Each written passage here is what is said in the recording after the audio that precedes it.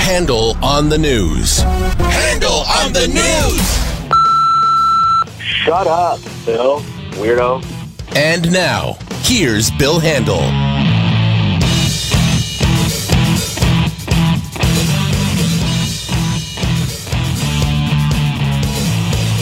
Okay, Tuesday, the 19th day of June.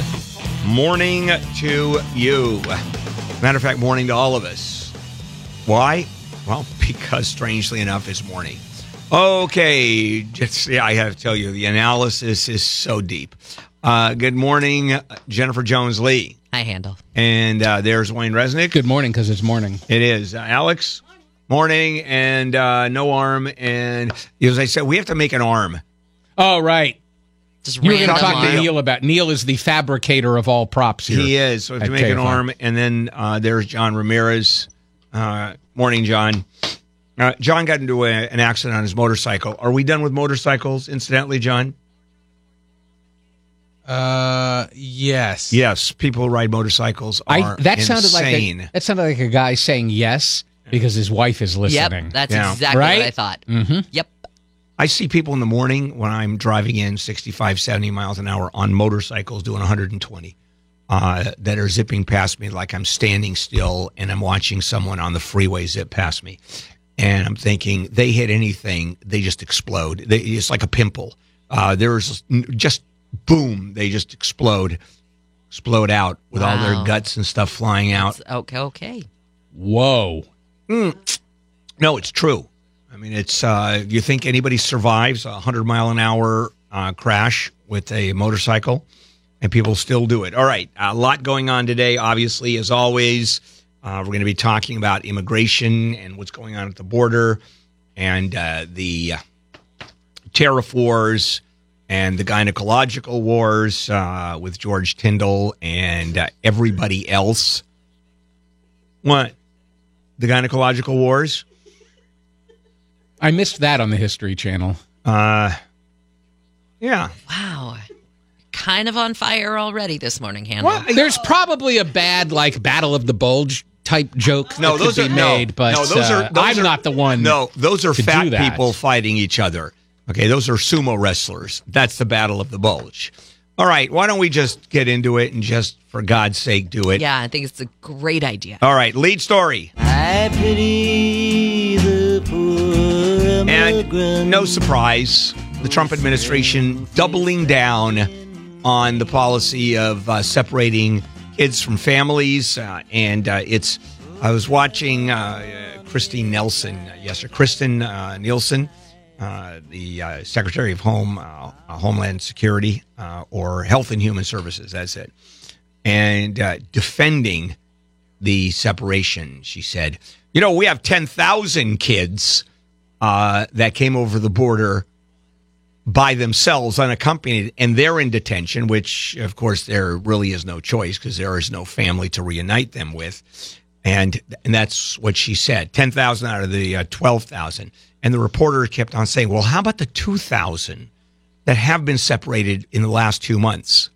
We have 10,000 kids. Well, how about the 2,000? I don't want to talk about that. I mean, it's gotten that crazy.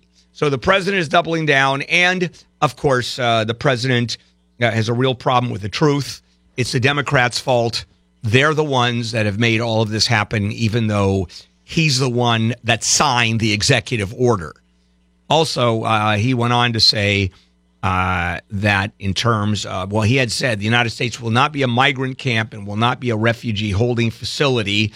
This was during, remember that yesterday on that space policy talk that he was Space giving? Force? Yeah, and he was then when it started with immigration, and he talked about crime in Germany has gone way up as a result of so many illegal immigrants coming in. Well, the problem is crime in Germany has decreased by 5% last year to its lowest level since 1992. But, hey, the truth doesn't really matter with this administration. And he can say it, and no one cares. His base goes, yes, Yes, there are two suns in the sky because the president has said it. And that's exactly where we're going. Crime has decreased. Well, instead of increasing, like he said, okay, no problem. Democrats are at fault here. I didn't sign the executive order. The Democrats are here at fault. And you can show a document of the executive order. Because or he actually said, with Jeff Sessions. Had they given me my wall, I wouldn't have had to sign this order. That's basically it. So it's their fault. Oh, yeah. I mean, what do we do with that? I get a ticket for speeding. Had not this car been able to go over 70 miles an hour, I could not have sped. Therefore, I plead not guilty to speeding because it's the manufacturer's fault, not mine. But didn't you step on the gas pedal? That's incidental to this process. It's the manufacturer's fault because they make me able to do it. Oh, this is interesting, though, because doesn't that logic work this way also? I snuck into the country illegally. It's not my fault because there was no wall to stop me. That's exactly correct. Yeah, that's true. Well, I don't care if you think the detention centers are necessary or you think that they're horrible. I'm pretty sure that you would not call them essentially a summer camp. Are you ready for the summer? Are you ready for the sunshine? But Fox's Laura Ingraham said that they are temporarily housed at what are essentially summer camps. Right. So here is my question. Have you ever been to summer camp? Yes, of course. So have I. Wayne, yes. you've been? Many John, times. you ever been to summer camp? Yes. Okay, as I have. I don't remember summer camp where you were put in these confined spaces, which you have to describe as cages. Let's not even say describe as cages. You have these enclosures made out of the steel, the hurricane steel, like you do with fencing, and you can't get out. Some people would regard it as cages, right? Laura Ingraham thinks is summer camp. Now, are they face painting and making crude leather wallets in these detention centers? That's right. And eating pancakes. Well, I don't know what they're eating, but it's summer camp.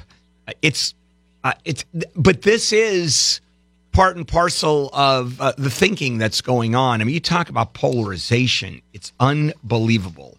All right, let's take a break. We'll come back. And John Cox, who is running for governor, he has a few things to say about the border issue. So let's check in with Jennifer Jones-Lee. Back when we were kids, swore we would never die. You and me were kids. KFI. Yep. We were talking, Wayne and I were talking about a text or a tweet that he got. It's a shocking. I'm very disturbed. By a dear friend of his. Very dear friend who, for no reason that I can think of, just texted me that she has to confess that she thinks your mandals look good. Oh. Yes, exactly. That is the correct reaction. Yeah, there we go. You think you know somebody. And you don't. Wow. All right. Can I just, before we get back to Handel on the News, John and I have a pretty important big announcement. Okay, please. Murata is coming.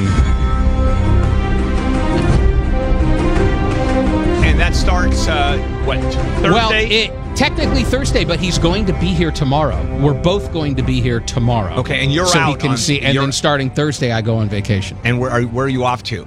Richmond, the Richmond, Virginia area. Oh, that's right, seeing the folks. Yep. Yes.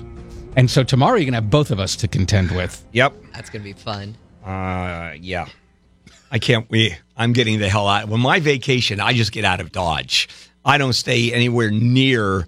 I have not gone through the United States. Really? I have not gone through the United States. I know outside the United States much, much more intimately than I do America. Yeah, you're like a world traveler. Yeah, and that, and I want to get on. I'd like to take an RV and just jump in it and go across the country. And Marjorie is so uninterested. First of all, she has no desire to see me with a straw in my teeth, sitting down around a campfire.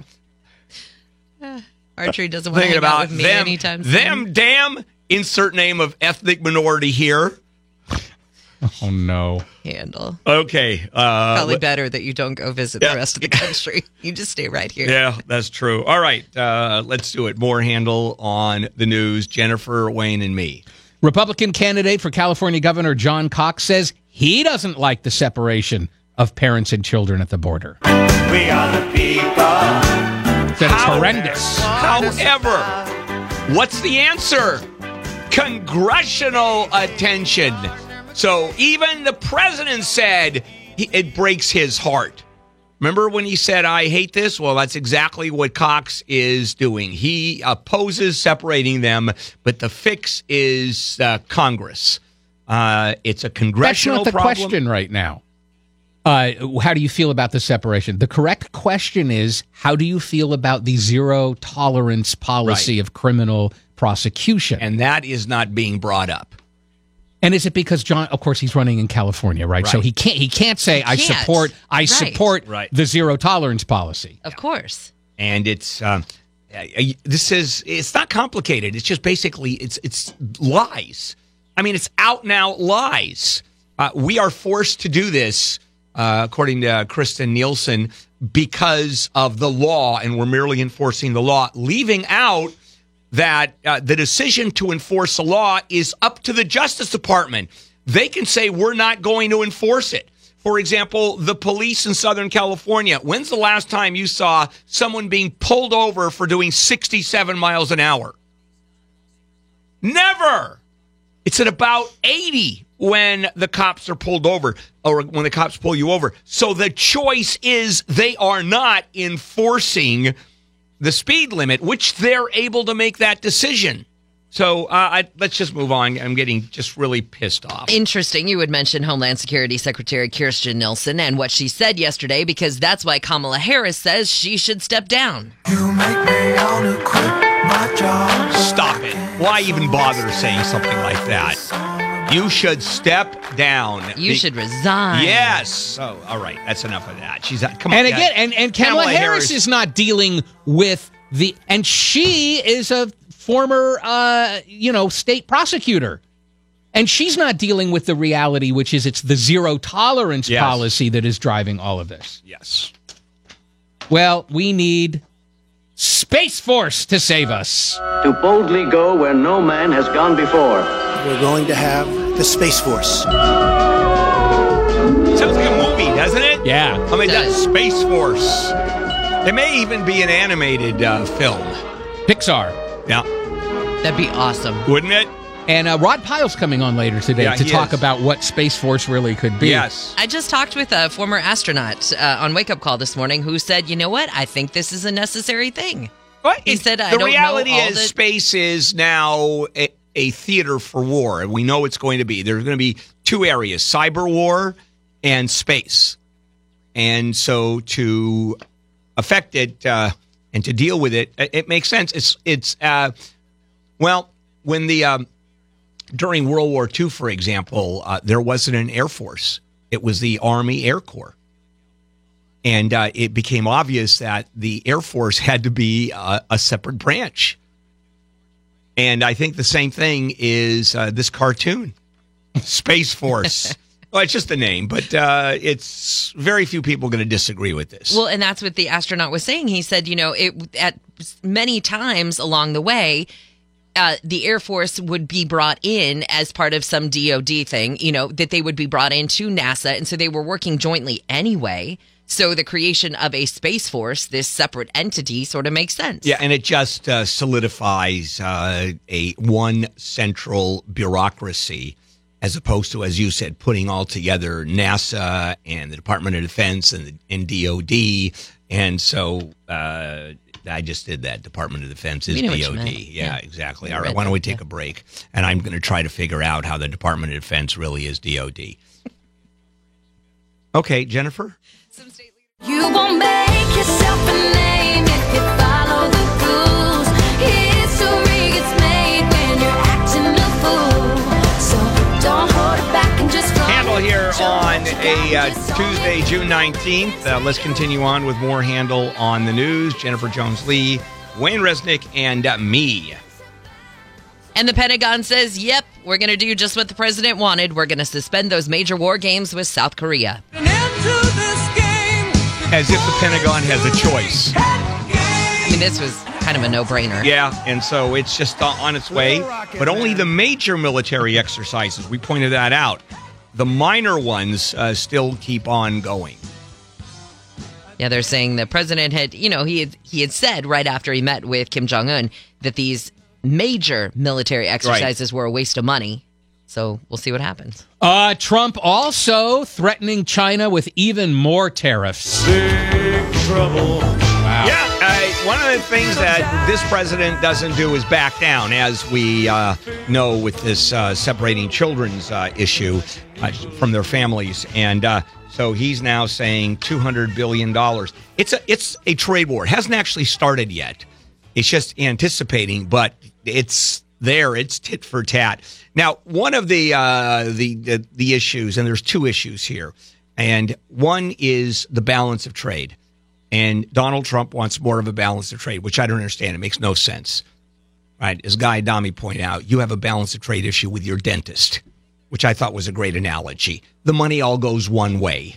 All right. So when China produces goods, we buy them all, and they don't buy as many goods. Of course, there's going to be a balance of trade. However, the issue of the tariffs is until China sits down and actually negotiates, gives us some of the issues that are so important, like ripping us off, intellectual property theft, right? Non-recognition of trademarks. The president is dead right, because here's what China does. Okay, we'll buy $50 billion worth of goods more from you, but won't deal with the underlying fundamental problem of the unfairness. And the president is right. And China won't back down. Every president has tried, and China just, sure, we'll do it, no problem. This is the first president with balls saying, we're going to take care of this problem. It's so he's half right. One, balance of trade, I think he's wrong. And the other one on what China's doing is he's absolutely right. Also, there's the issue of dumping. When the government subsidizes the sale of insert name of product here, so it becomes less expensive, or it becomes more expensive to actually manufacture here than what you can buy Chinese products for. And you're going to get into this even deeper at 7:30 today. Absolutely. Now, here's what's interesting, because this tariff talk could play into this surprise visit that Kim Jong-un is making to China. Third go-round. Yep. Isn't it unusual for them to announce that he's there while he's there? Yes, instead usually of it's after he's the gone? fact. But you're seeing, I think, Kim Jong-un becoming more of a world player. For example, going to Singapore. It's the first time a North Korean leader ever left North Korea other than going to China in that armored train of his. And there are analysts who say this could be China's way of showing that it too plays an important role in America's peace efforts. China wants to be a big part of this. But it might not be as willing to help the U.S. because of the trade war. Kim Jong-un increasing popularity right here in the United States. Kim Jong style. There's a new Kim Jong style. Ipsos poll, and among Republicans, Kim Jong-un is more popular than Nancy Pelosi. As is Joseph Mengele. Is more popular than Nancy Pelosi. An old bowl of porridge that you left out and forgot about, and it's all cold and congealed. More popular than Nancy. Amongst Republicans. Not, obviously, amongst Democrats. Yeah, Pelosi, a lot of Republicans are running, particularly in California, as anti-Pelosi. Yep, exactly. As a matter of fact, around the country, anti-Pelosi. That's it. Much like the anti-Trumpists are running for office on that platform, same thing with Pelosi. Because she's the second most disliked person on Capitol Hill, second only to Adolf Hitler. He's not on Capitol Hill. Mitch McConnell actually has worse ratings than Nancy Pelosi. Right. You know who's doing very well right now in the public mind? Yes. George W. Bush. George W. Bush is viewed favorably by 63% of all the people who responded to this poll of all political parties. He's actually going to do well, I believe. History is going to treat George W. Bush well. There were a lot of historians who, clear back during his presidency, said he's going to be great. Treat him well. Yep.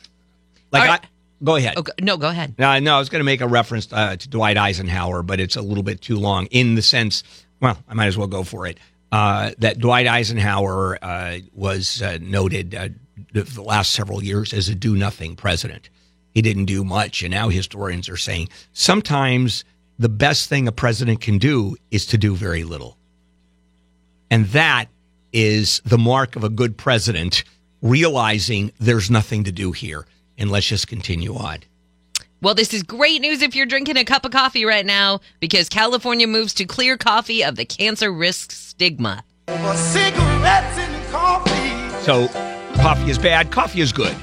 Then coffee becomes bad again, and then it's going to give you cancer, and then it's not. And then it's going to give you the mumps, and your testicles are going to swell to the size of basketballs. I heard that report. I missed that one. Did you know the mumps do that, by the way? Look at side effects of mumps. Enormous testicular parts of you. It's great. Well, not me, but right. Okay. Anyway, it is now removed. How did we get away from the? I have no idea. Because it's good, it's bad, it's good, it's bad, and it gives you. In this case, it was cancer, and they've removed that based on a study of 1,000 studies. A lot of studies. Yes. Where they're looking for a different correlation that the original study had nothing to do with. That this is the World Health Organization who says they found inadequate evidence that coffee causes cancer. Yep. So that's now taken off the warnings for example, when you walk into a building and said, walking in here can cause cancer. Eating shellfish can cause cancer. Walking in here with a lobster roll is going to kill you. Okay, let's just take a break. We'll move on, won't we? Jennifer, your turn. I start pulling out my hair. I'm gonna cover myself with the ashes of you, and nobody's gonna give a damn. Son of a bitch! Give me a And this is Handel. It is a Tuesday morning, June 19th. Some of the big stories that we're covering, of course, immigration. We're going to deal with at 7 o'clock, what the president is doing a little bit later on. China and the tariffs, we just talked about that, and plenty more. So let's finish up Handel on the news. Jennifer Jones-Lee, Wayne Resnick, and me. A sign at a Dunkin' Donuts in Baltimore is causing some concern. This is what the sign said. If you hear any of our staff shouting in a language other than English, please call 443-415-7775 immediately with the name of the employee to receive a coupon for a free coffee and pastry. By the way, I'm fine with that, just to let you know, because I don't believe if you are behind the counter in front of customers, to speak another language is offensive. It's exclusion. It's the customer not knowing what people are talking about. Maybe it's about them. I've been there when they're rattling in Spanish and I don't understand it. Are they talking about me? So it's English only. Back there where you can't, where customers not involved, you can speak whatever the hell you want. But I'm a big fan of, if you're talking in front of customers, you do it in English.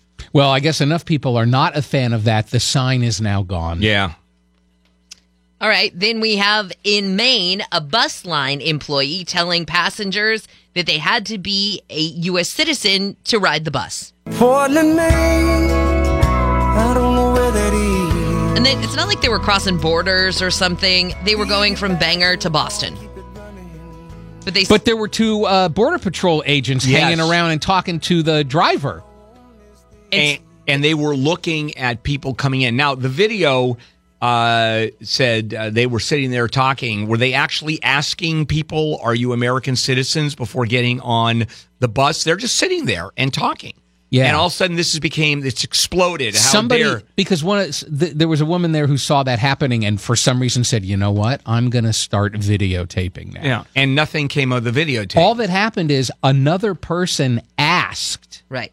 do you have to be a citizen? And the driver went, yeah. The driver went, yeah, not the Border Patrol person. So it's just one stupid driver, and they've straightened it out. And this is Maine. So if you're going from Maine to Nebraska and you happen to be illegal, then the bus in Maine will not go to the plane. Oh. Wow, Handel. It's a musical reference. Yes. A federal judge has stricken a law in Kansas that required people to show proof of citizenship when they register to vote. Don't you cry no more. I have never understood not forcing people showing proof of citizenship. For example, yesterday for the Real ID card that I got at the DMV, guess what I had to show? My passport or my birth certificate for a Real ID, enabling you to travel on domestic airlines starting in 2020, October of 2020. So obviously a Real ID is far more important than, for example, voting, which is the fundamental franchise of American citizens. I mean, I just don't get it. I do not understand why you don't have to prove your citizenship. Anybody can vote.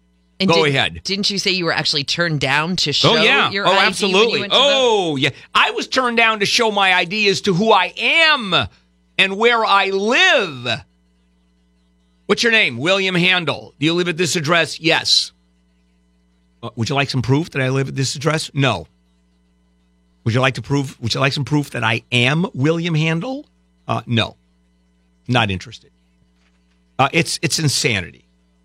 Well, Apple has set up new iPhones to relay locations for 911 calls.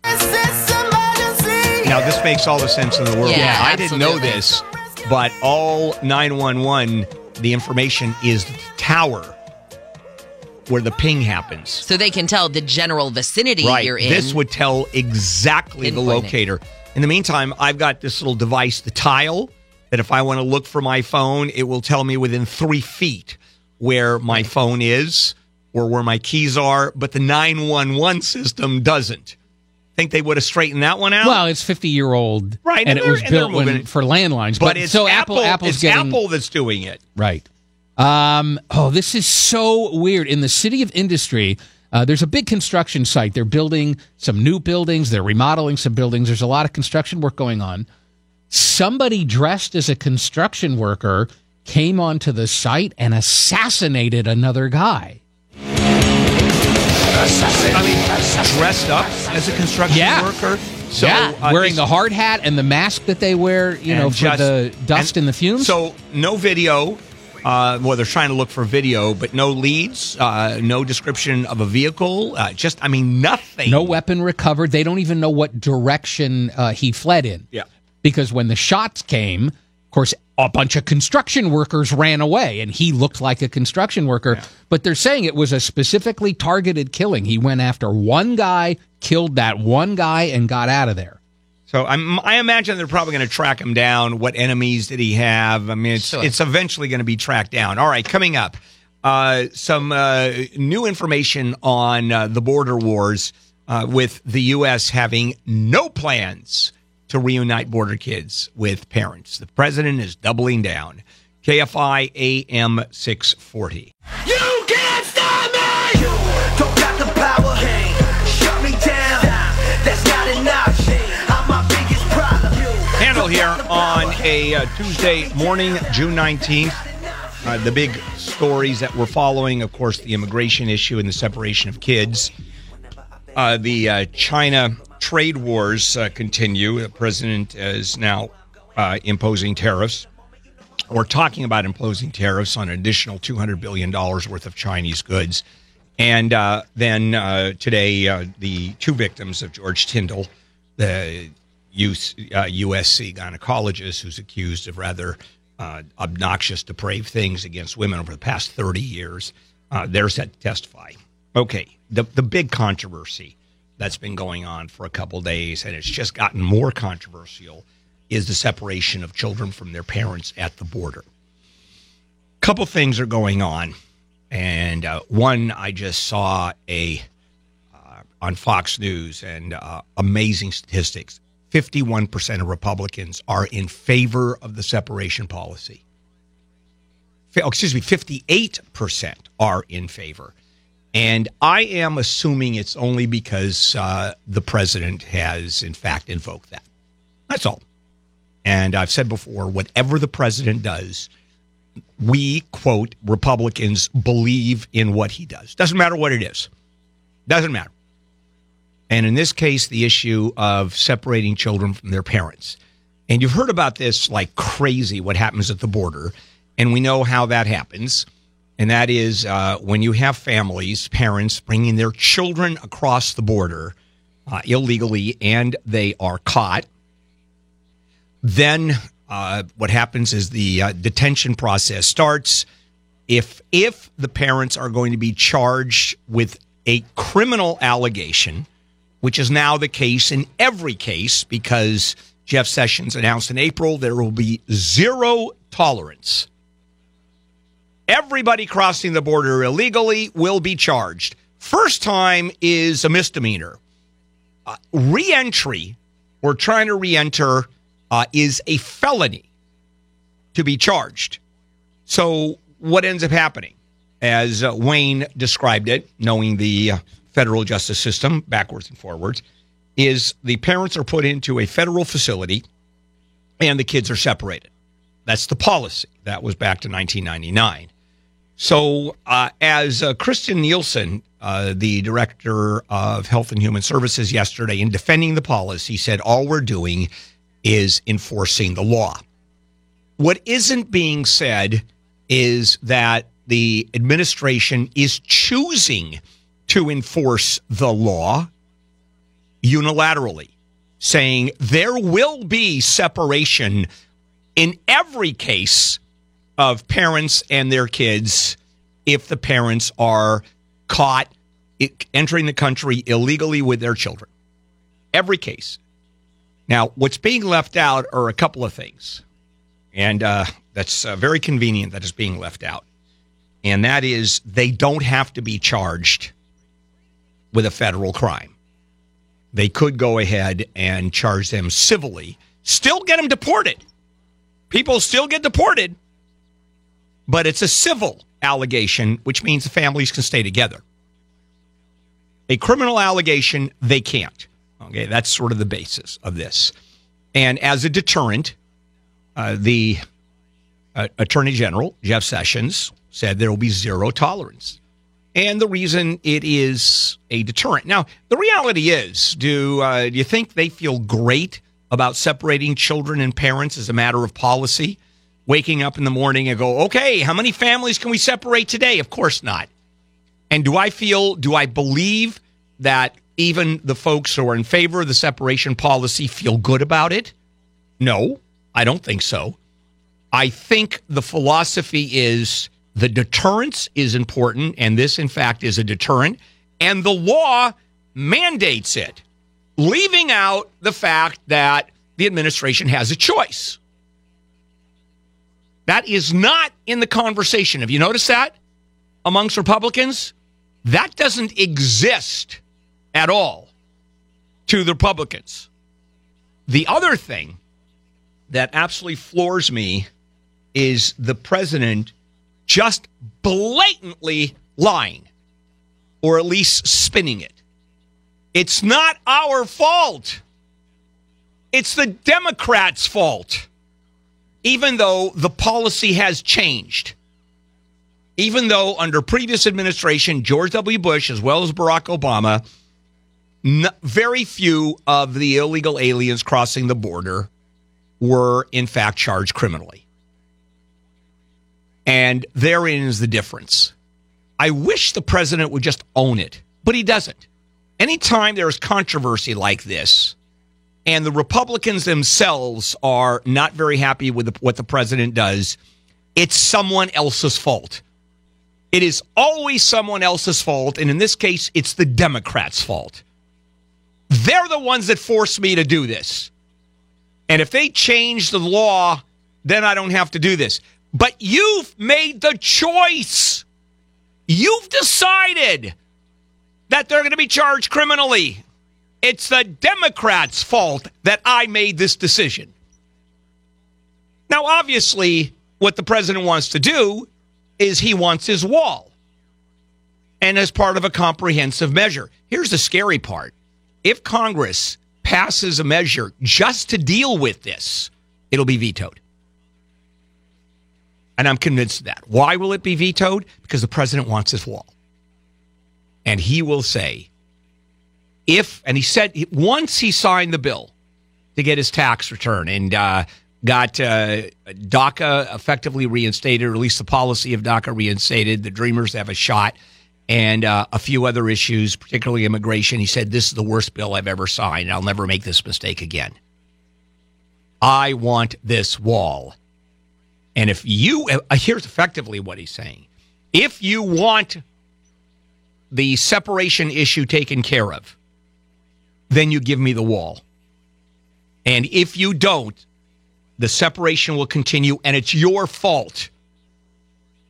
And we're going to put aside completely, the issue that it was our decision to unilaterally enforce.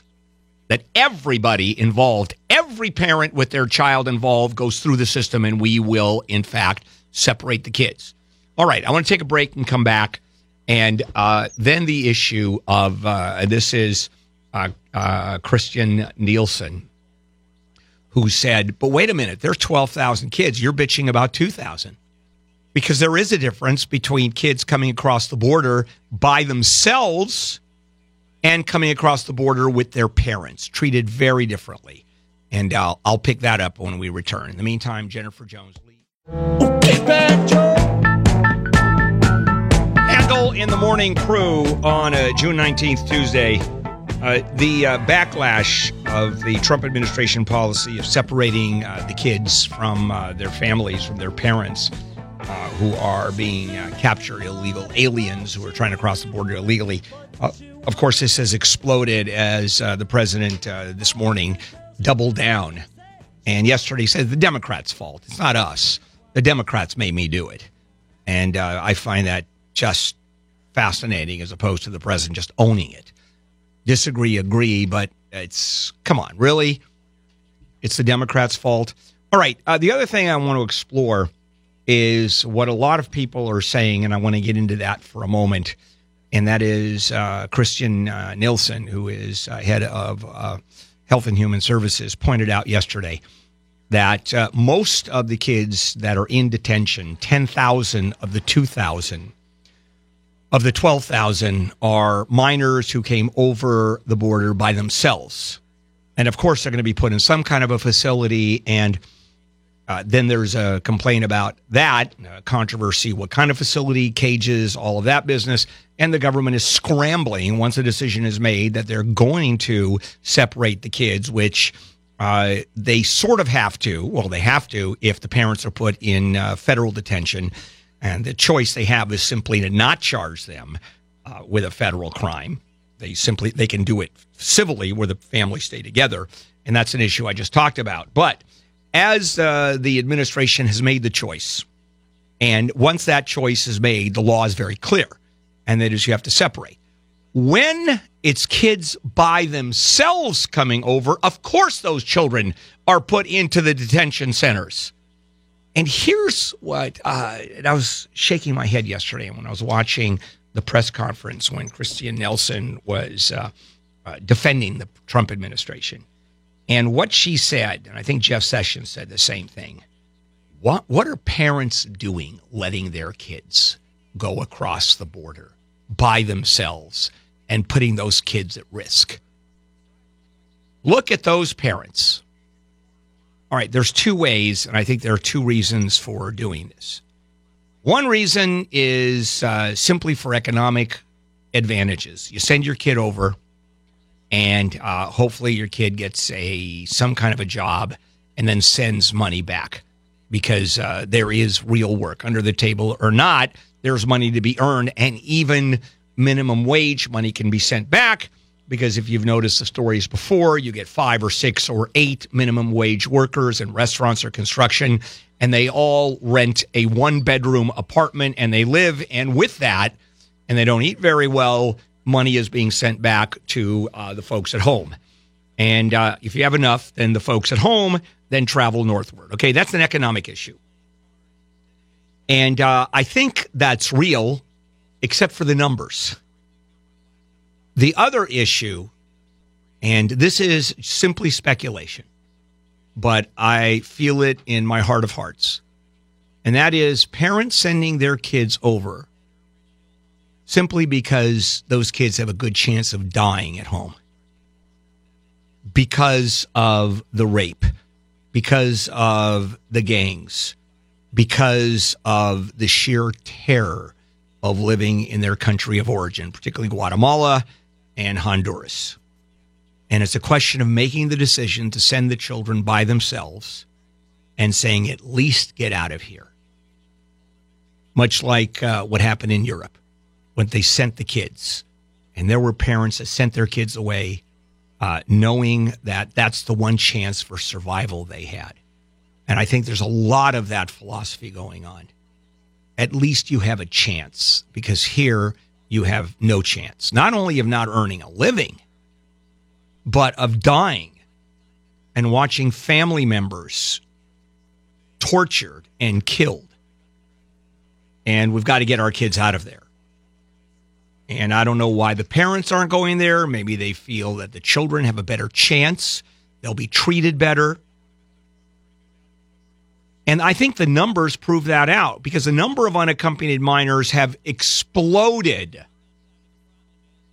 and especially over the past year. And if you talk about the economic opportunities, that's always been there. So you have a given number that are going to happen anyway. But all of a sudden, if you have a huge explosion of unaccompanied minors, there has to be a different reason. And I think the different reason is simply to give their kids a chance to live and to eat. And it's not a question of parents. What kind of parents would do that? What horrible parents would let their unaccompanied minors enter or try to enter the United States? I think it is a complete reverse of what the administration and many others are saying about those parents. And then the issue of the separation. There is, yesterday, what she said just stunned me, saying there's 12,000 of these kids, 10,000 of which were unaccompanied minors. And every time someone asks, well, how about the 2,000 that were separated out last month and more are coming? Well, let's talk about the 10,000. And the reporters say, how about the 2,000 that you've separated out? Wouldn't respond. Simply would not respond. And therein lies the sheer cruelty of what's going on with the parents and the kids, separating them out.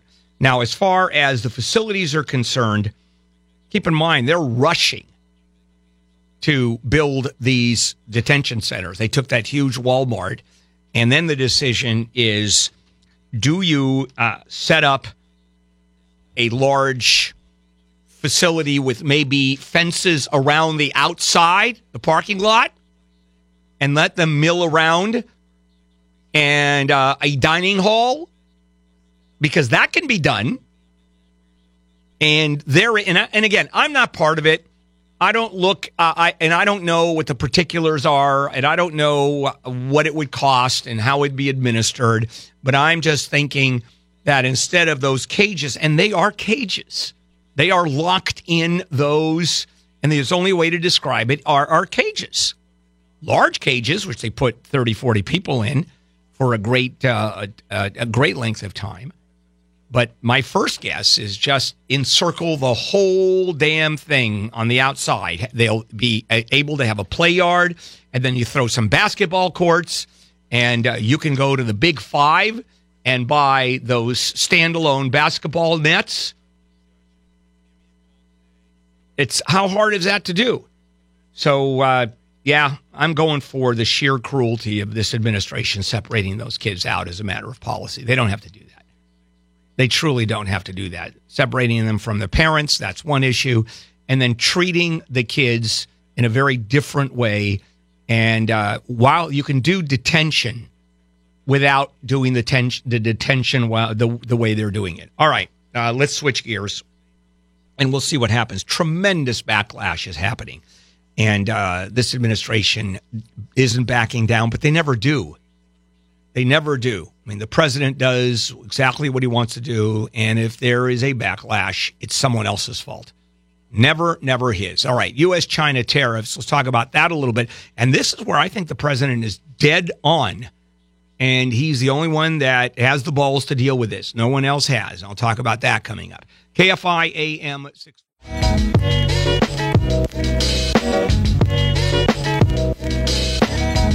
Handel here on a June 19th. And some big news going on. Of course, the immigration news that's happening to 2,000 kids who have been separated since April with the zero policy program, or the zero tolerance policy of the Trump administration. And we'll be talking about that for days as this story just expands and explodes. Also, well, let me do that right now. And that is the trade war with China. The Dow, as of right now, is down 400 points for the day. Why? Because of the fact that it looks like we're going into a trade war, and a big one. The president yesterday threatened to levy tariffs on $200 billion of products that are being brought in the United States. And that's basically all of China's products that are being shipped to the United States, unless Beijing agrees to a host of sweeping trade concessions. And at this point, China, what it did initially after the first $1 billion worth of tariffs on Chinese goods, said, tell you what, we'll buy another $50 billion worth of American goods, ignoring the elephant in the room. And that is the unbridled, all-encompassing theft of American technology, total disregard for trademark protections. I mean, the ripping off of America is pervasive when it comes to China. And no administration has had the guts to look at China and say, stop it and stop it now. Oh, they've said it, but it's always negotiations. So the Chinese said, you know what, we'll sit down and talk about it. And of course, the administration did sit down and talk about it, whatever administration was at that time. And we're talking about going back 40 years. And of course, the Chinese obfuscated and convoluted and said, yeah, we'll talk about it. Yes, no, and nothing ever happened. And the president said, you know what? Either you come to the table and straighten this out, or $200 billion of goods will be putting tariffs on. Some were 25%. This is across the board with 10%. And the Chinese are not going to roll over, or so they say. And that is because they want to keep on going with stealing and thieving of American technology.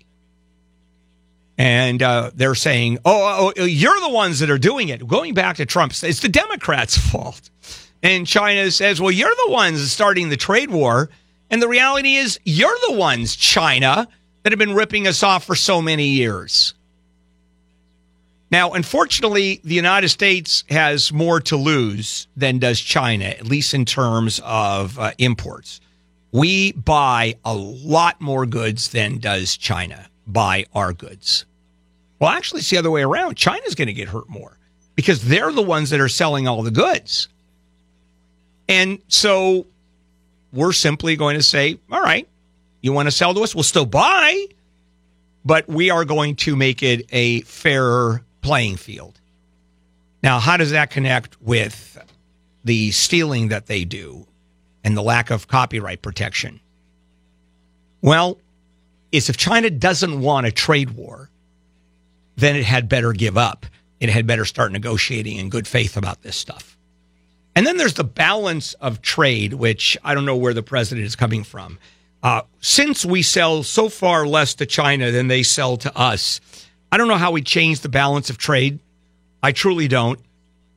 And the analogy here is, let's say we're buying raw materials from some African country, right? We're buying minerals. And it's a country that has no money. And so we buy, they ship, and we sell nothing to them because they don't have any money to buy our stuff. And there's the balance of trade. A huge deficit. Same thing with China. I mean, they buy our stuff, but nothing compared to what they sell us because they can produce at minimal cost. So why is Walmart buying 90% of its goods from China? Because it can, and the prices are lower. And it's interesting, the American consumer wants low prices. How many of us are willing to pay 10 or 15% more across the board for appliances, for clothing, for knickknacks, for toys? Not that many. And if we were serious about this, we would gladly say, sure, we'll pay for it. I'm willing to pay more because I happen to think that keeping America on a level playing field with the rest of the world is, I think that's important. So as of right now, unless China does sit down and legitimately negotiate regarding the imbalance, one thing you have to give this president, he doesn't screw around. He doesn't make statements that he doesn't intend on keeping. This is not Barack Obama with a red line in the sand with a sod and then turn around and go, I really didn't mean it. No, I think these tariffs are going to hit. And we'll see if China caves. I think China is genuinely concerned about this because they're spinning. At the same time, it's going to go tit for tat. And you're going to say, what are you going to see? Full-blown trade war, which is why the Dow today is down 400 points. All right, coming up, a solution to fill all of the so desperately needed rail jobs here in particularly Southern California. KFI AM 640, Jennifer. And when the daylight comes, I'll have to go. But tonight I'm gonna hold you so close. 'Cause in the daylight we'll be on our own.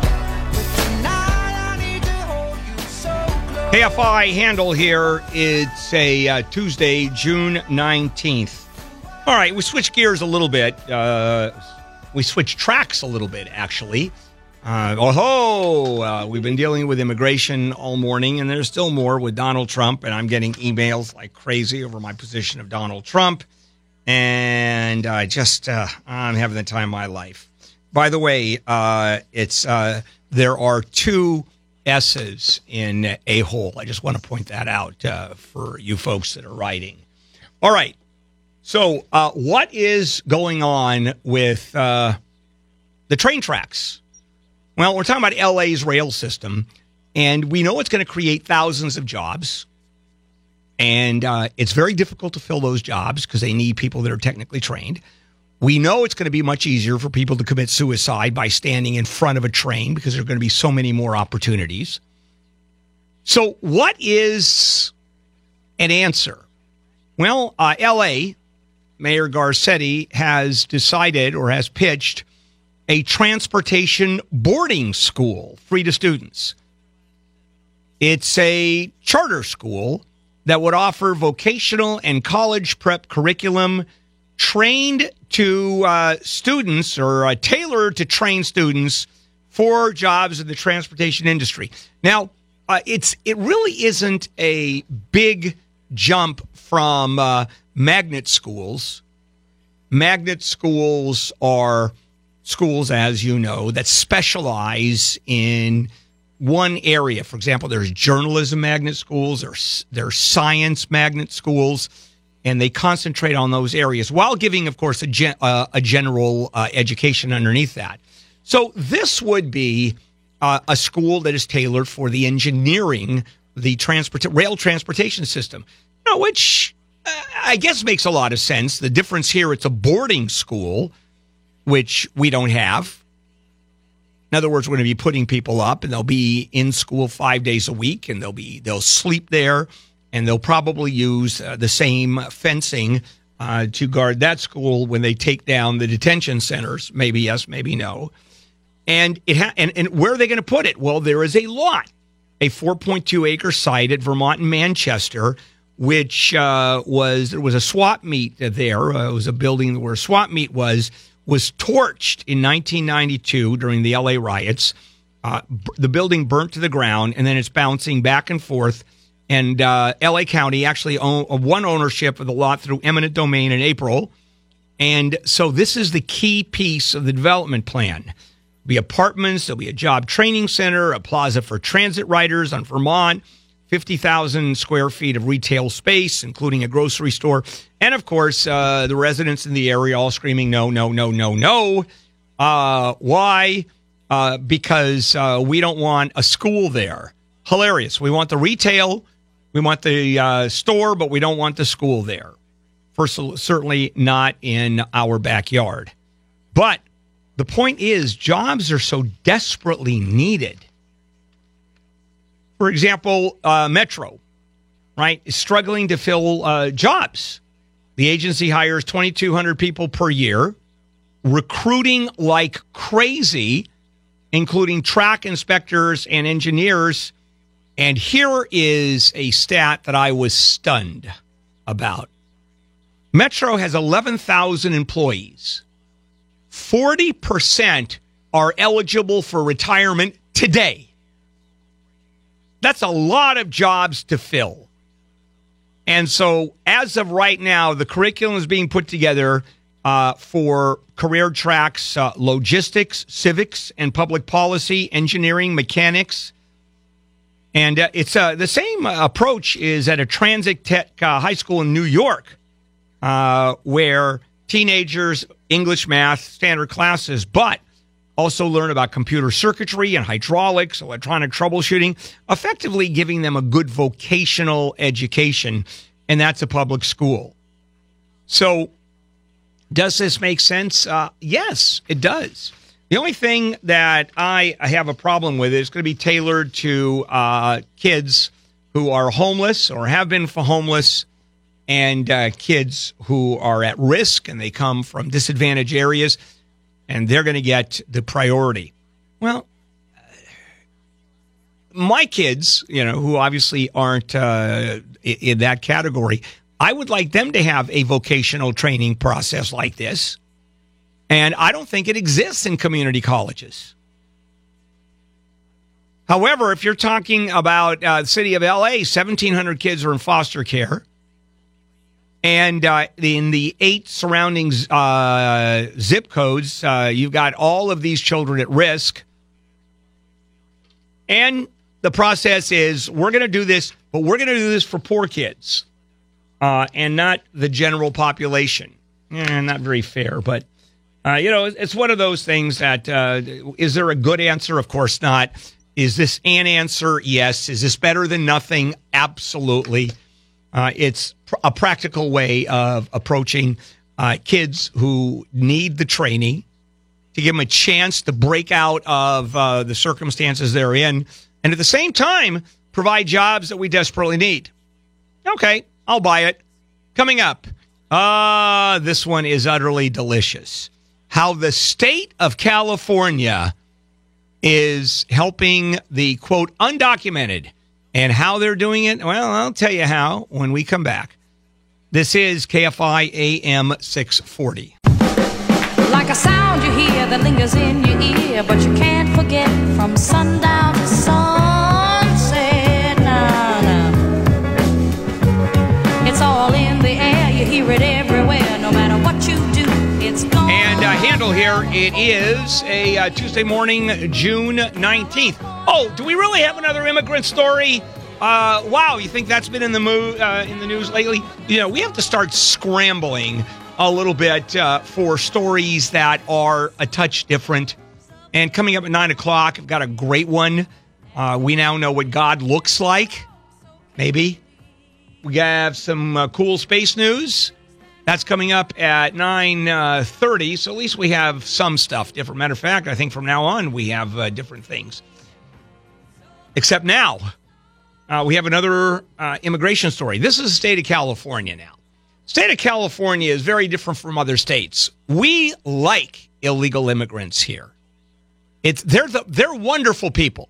Well, actually, in many cases they are. For the most cases they are. because they're simply trying to feed their families and escape the craziness in South America and Central America.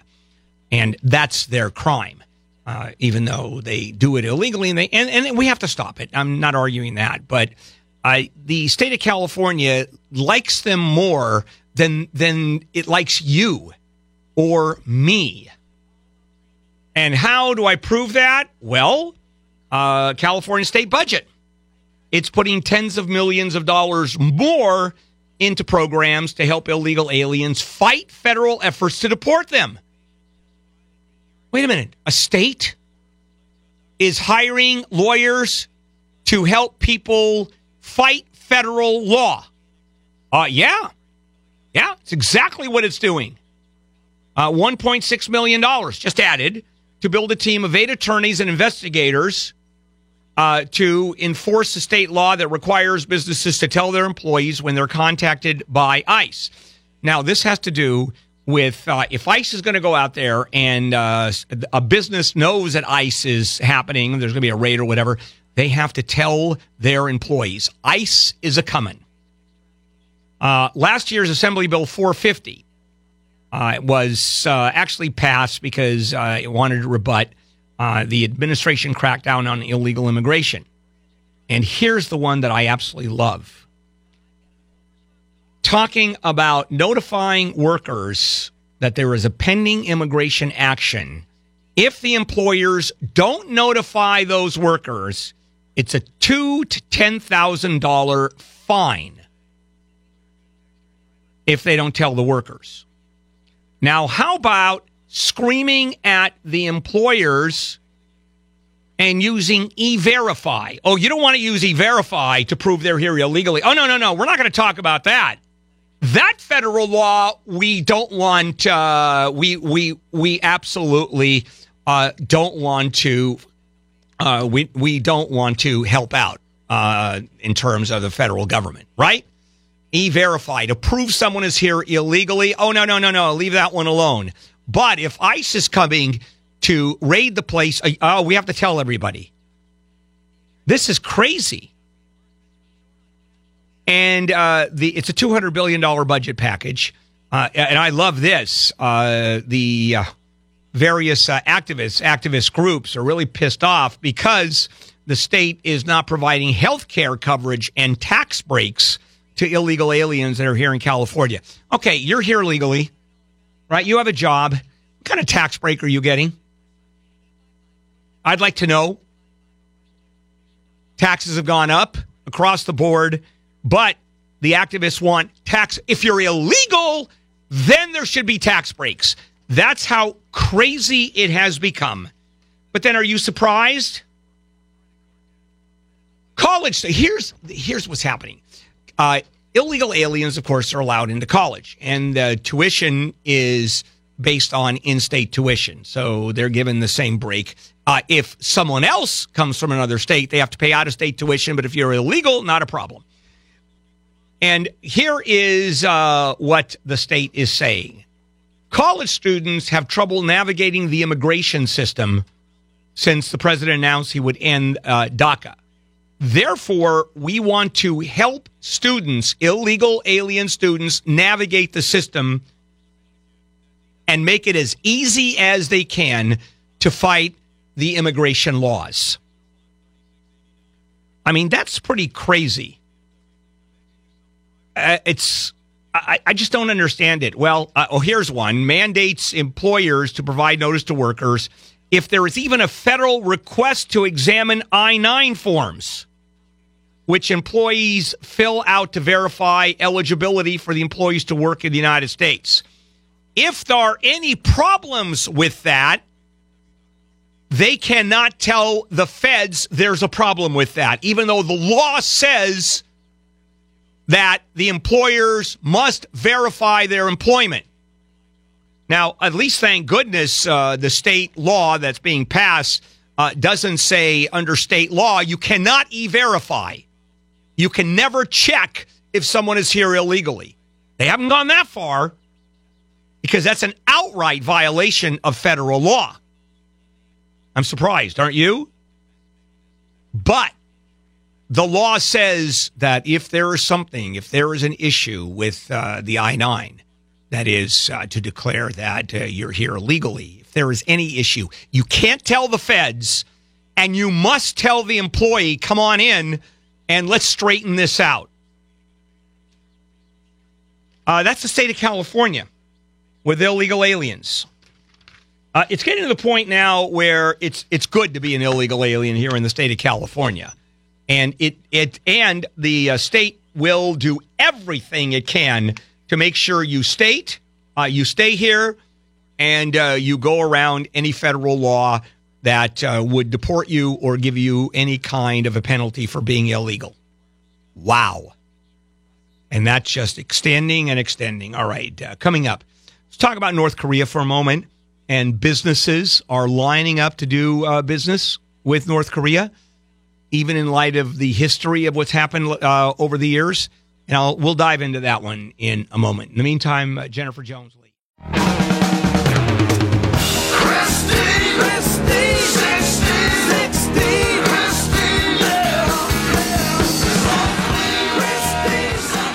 Handel here on a Tuesday, June 19th with the morning crew. Big stories that we're covering today, of course, the immigration issue and the separation of the families at the border, and that'll keep on going. Then we have the tariffs and China, which is why the stock market, is now down 300 points. About an hour ago, it was 400 points down because of the potential and looming trade war with China. And then let's move over to South Korea. I mean, the big news in South Korea is that Kim Jong-un is on his third go-round with a meeting with President Xi of China for the very reason that there's nothing going to happen between the U.S. and South Korea and North Korea that China is not going to be involved in. All right.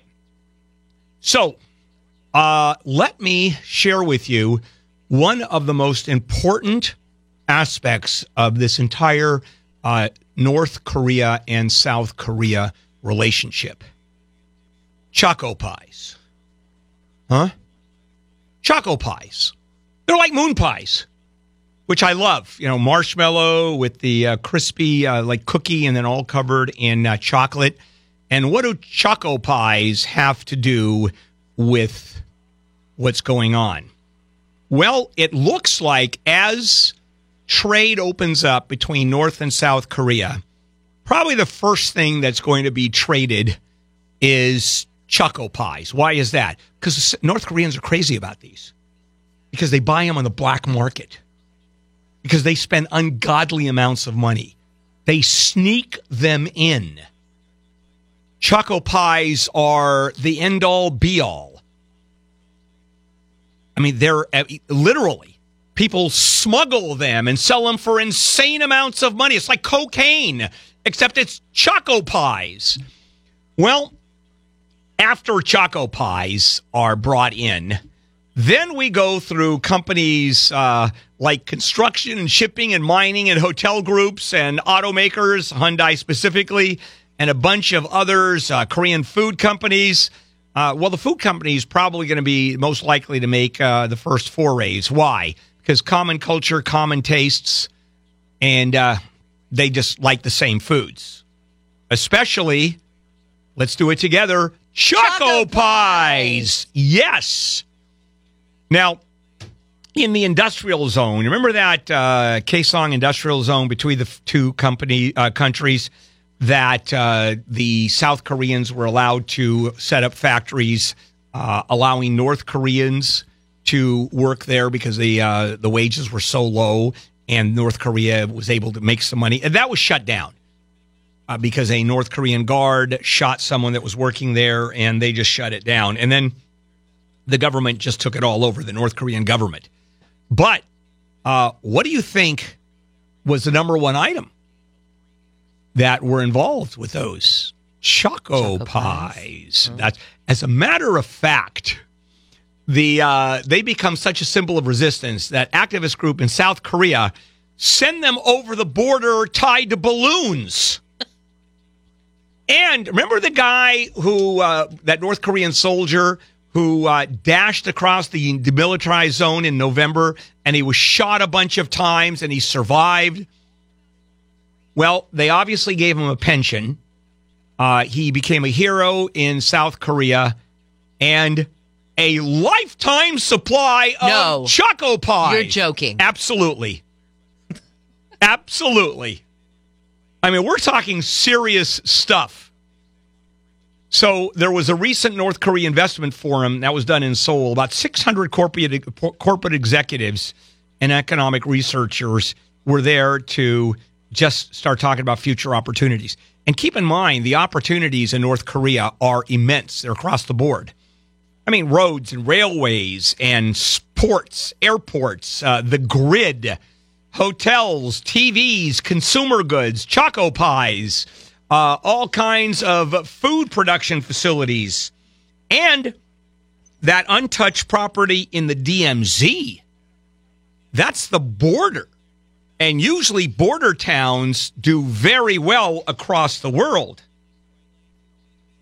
And it gets rough, though. I mean, they're taking their chances. In 1998, for example, Hyundai opened a mountain resort for tourists in North Korea, just over the border. Hugely popular. Closed in 2008, 10 years later, after a century shot and killed a tourist. And then all of it was confiscated by Pyongyang. And it now owns a mountain resort built by Hyundai. And actually, you know what's going on in North Korea? By little bits and pieces and incremental, the North Korean economy is expanding to 1.25% average, which at least it's not deflation. It's considered fairly flat since Kim assumed power in 2011. And there is a very small, budding free enterprise system starting to emerge with small private shops and a few restaurants, but very little. So when China, when Cuba, started opening up its economy to the market system, because as you know, centralized economies by definition fall apart. I mean, you need a free market economy to move any place. And so what Cuba did is start opening up. You could open up a restaurant with no more than 3 tables at home. And that's where it really started. And a little business here, and artists could start selling their art for to tourists. And that looks like maybe kind of Kim is allowing some kind of a free enterprise system. Well, you're going to see more of that if you see the opening up of the two countries and the border. But I'll tell you what you're going to see lots of. Choco Pies, you betcha. I'm not trying to start a war here, but what is better, the Choco Pie or the Moon Pie? It's their version. I think the Choco Pie is sort of a knockoff of the Moon Pie. The Moon Pie was first. You know what we ought to do is do a taste test. Yeah. Oh, I'm all about it. Let's get Choco. I'm going to put you in charge of that, Alex. Moon Pie versus Choco Pies. Can you get Choco Pies here? I don't know. I have a box of Moon Pies. No, I'm talking about in the United States. Does it sell Choco Pies? Oh, I'm sure. Yeah. All right, we'll do a taste test. Okay, let's do that. Okay. All right. This is we're going to come back with Handel on the Law late news. Handel on the news late edition. I'll get there. All right, Jennifer Jones. Handel on the news late edition. Handel on the news. I'm telling you, he says what I'm thinking. He's speaking our minds. Here's Bill Handel.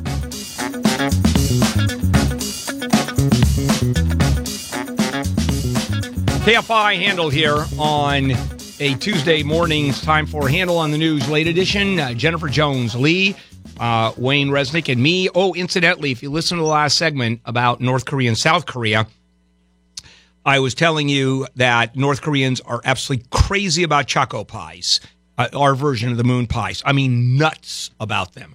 Beyond anything. Their currency is what they are. It's like cigarettes in prison.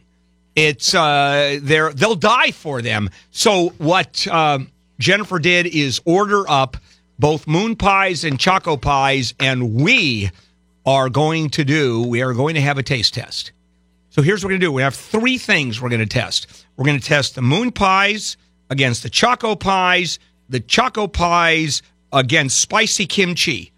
And we will see. Oh, you didn't tell me we were doing that. I didn't order any. We'll get those. I was going to say, it looks like I picked a bad time to go on vacation, but now it looks like I picked the perfect time. And we're going to do this a week from Friday. Yes. Because it's all coming in on Thursday, and Jen's getting them Thursday. So we'll do it during Foodie Friday on Friday next, not this Friday, the following. Okay. All right, let's do it. Lead story.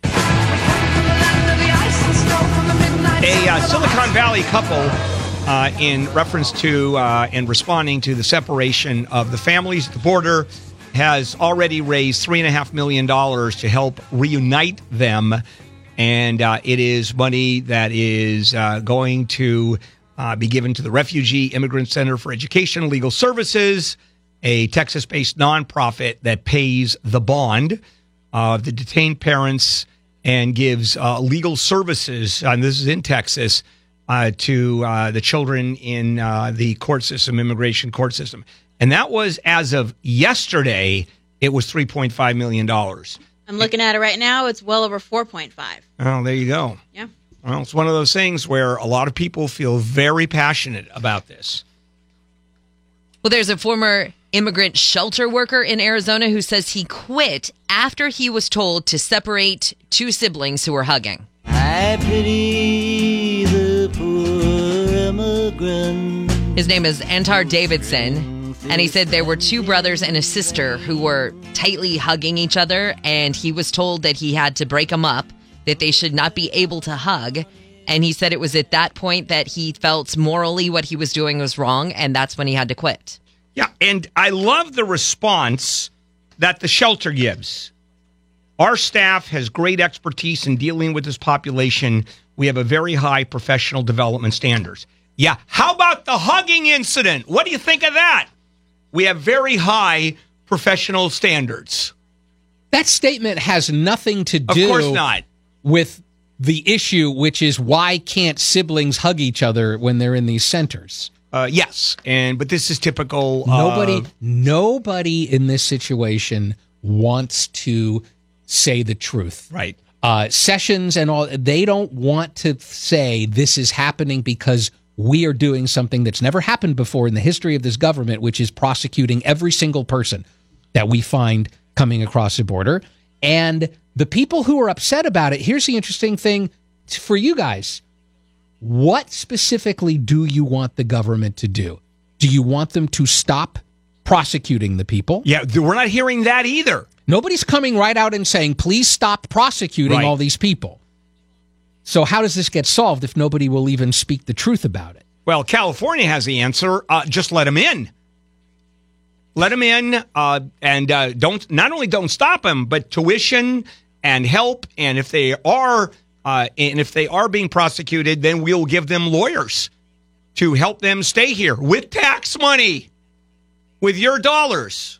And people like Michael Hayden, former director of the CIA and NSA, they're not helping because he and Dianne Feinstein compared these immigration detention centers to Nazi death camps. Oh, good God. Because I'm a Jew, not you. I got some Jew. And I'm sure that they are not lovely places to be, but that comparison is out of control. It's you have that on one side, and then Laura Ingraham saying there's summer camps on the other side. But it was just crazy. And it even goes on that he said, here's one of the differences is that the Nazis were keeping the Jews from leaving. You had to stay in. And we're not stopping them. Matter of fact, we want them to leave. Therefore, we're not Nazi Germany. This is Jeff Sessions, yeah. Yeah. If you're accused of running the equivalent of Nazi death camps, that's your response? Well, technically, like this technicality, that's what you come up with? Crazy. I would say something like, that's disgusting, yes, and move on. Also, the comparisons being made to the settlement camps, the detention camps during the war with the Japanese, Manzanar and a few other ones. And then my response to that is here's the difference. And I know as horrible as those camps were, and they were just unconscionable, the families were together. They didn't separate the families. Yeah. They were all together being miserable. All right, let's take a break. We'll come back and finish all this up.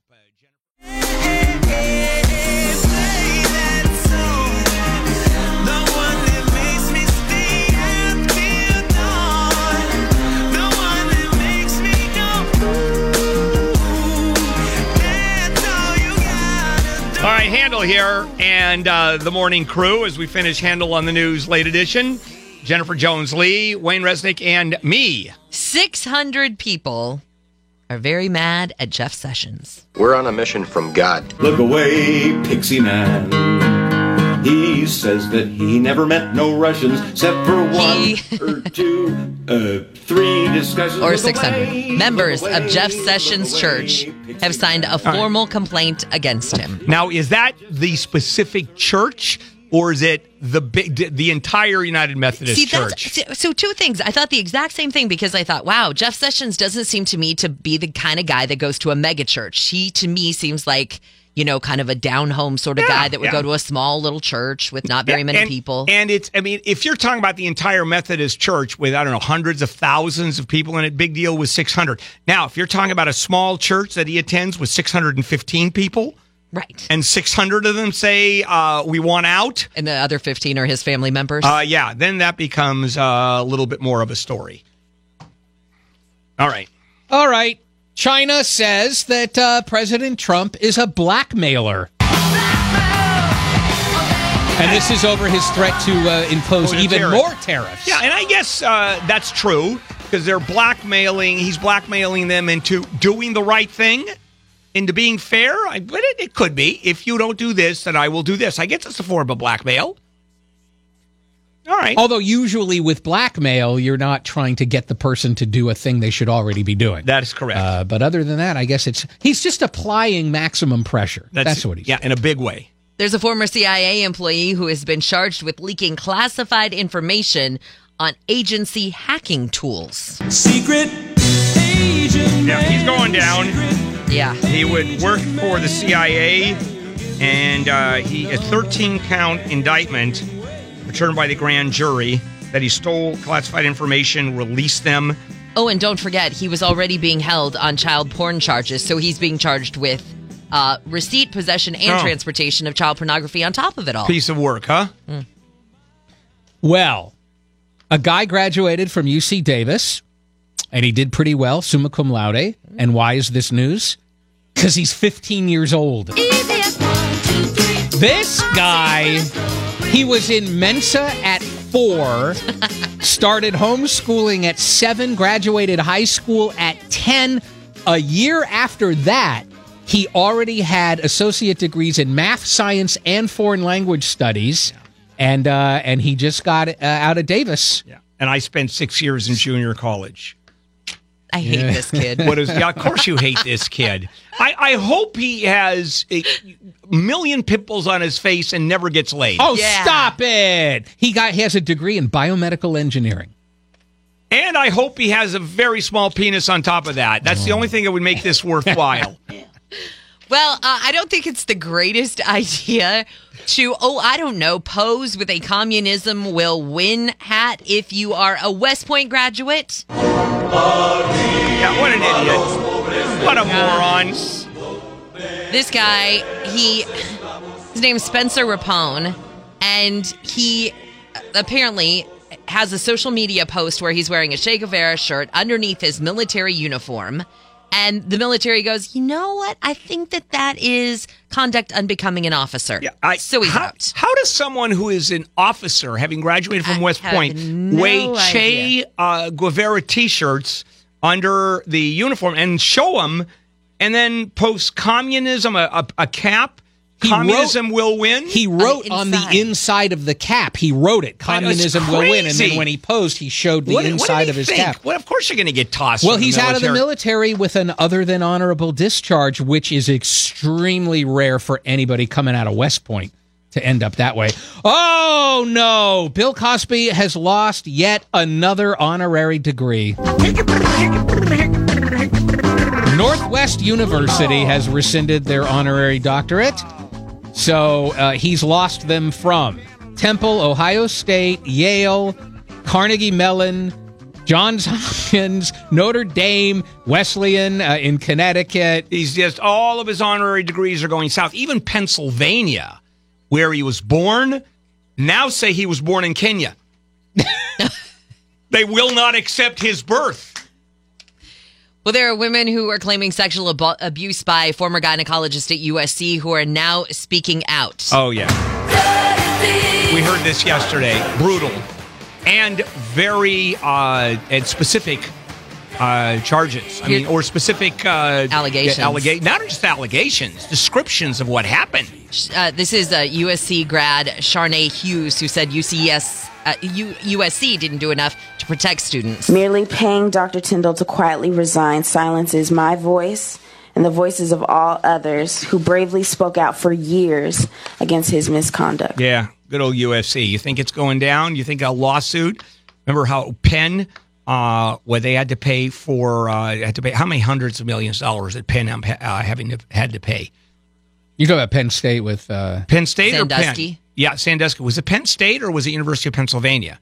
Penn State. Penn State. Penn State. Yeah, Penn State for Sandusky. Okay. All right, here we go. Last Husband, story. Wife, estranged. She's trying to sell an air conditioner on, I think, on Craigslist. He comes to try to take it away from her. She shoots him in the testicles. I've got big balls. Ooh, that's a little painful, isn't it? Well, first she tried with a stun gun. That didn't work. That didn't work. So, you know. I wonder if he just was slammed back against the wall, which of course means... Oh, no. Yes. B's False. to the W. That's right. Yeah. That's right. I had to throw that in there. Incidentally, that is not a way to end a relationship. I wouldn't call this an amicable divorce. Well, it's also not a way to start a relationship, I think. Yeah. It's Florida. It's hot there. Don't steal somebody's air conditioner. No kidding. Moral All right. of the story. We're done. Now, this is going to be a fun one. What does God look like? If you say you. No, please. God does not look like me. But there's some science here, and I'm going to share that with you. The perception of God. KFI AM 640. God had a face. What would it look like, and would you want to see? If seeing meant that you would have to believe. All right, so what does God look like? Okay? Now, if you go to the Sistine Chapel in Rome, Michelangelo's painting of the creation, at the very top, you'll notice God touching man. And he looks like he's a member of ZZ Top. That is not what God actually looks like. So here is, this is great, a cognitive study. 500 Christians were asked, what does God's face look like? Well, it wasn't come up with it. What psychologists did at the University of North Carolina showed 511 American Christians pairs of photos and asked, which face looks more like God? And it's a study of psychology of religion. And what it really is a way to measure how believers perceive God's mind and what he looks like. Now, God has been painted in Christian art forever, usually with a beard, usually singing legs. But the Bible provides no consistent clues, or even if God has a face at all. And the researchers found that the images of God actually look like a face, look like a regular person. And so how did they get this? It's fascinating what they did, okay? They started showing people a picture of someone's face, and in this case, an androgynous white face, average American face, right? If you were androgynous. Okay, fair enough. Then a computer program randomly adds distorting noise, quote, to the photo. and you have versions of the face, slightly different features, and you were asked which one looks more like God. You ever had an eye test where it's one of those, this is better, that is better, which one is better, and it winnows it down to you get the eyesight level? Well, that's exactly what happened here. The participants were asked, pick between these two images. Which one to you look more like God? Then collecting all the photos, people said look like God and averaged them together. And they also compiled the images that people said didn't look like God. And that's an average of all the rejected faces. Fascinating stuff. So it was also used, let me tell you how biased and racist this can be. It also asked which face looks more like a welfare recipient. All right? And the answers reveal some true assumptions. The welfare recipients look lazier, more hostile, unattractive. And what it does is simply reveal how we unfairly judge others before we even meet them just based on looks. So it's called reverse correlation. And so beginning with the God photos, the researchers started off with a face that the average American, mostly white, looks. The final image of someone who does not look like God was African American, especially if they started with an African American face as a template. Then you knew an African American either way was going to look that face was not going to look like God. Now, we're talking much more subtleties than this. So it's not just if you start with a black face, you're going to see a black face. Oh, no, it's the changes. Most American Christians view God as a he, but I think that has more to do with that's the way we were raised.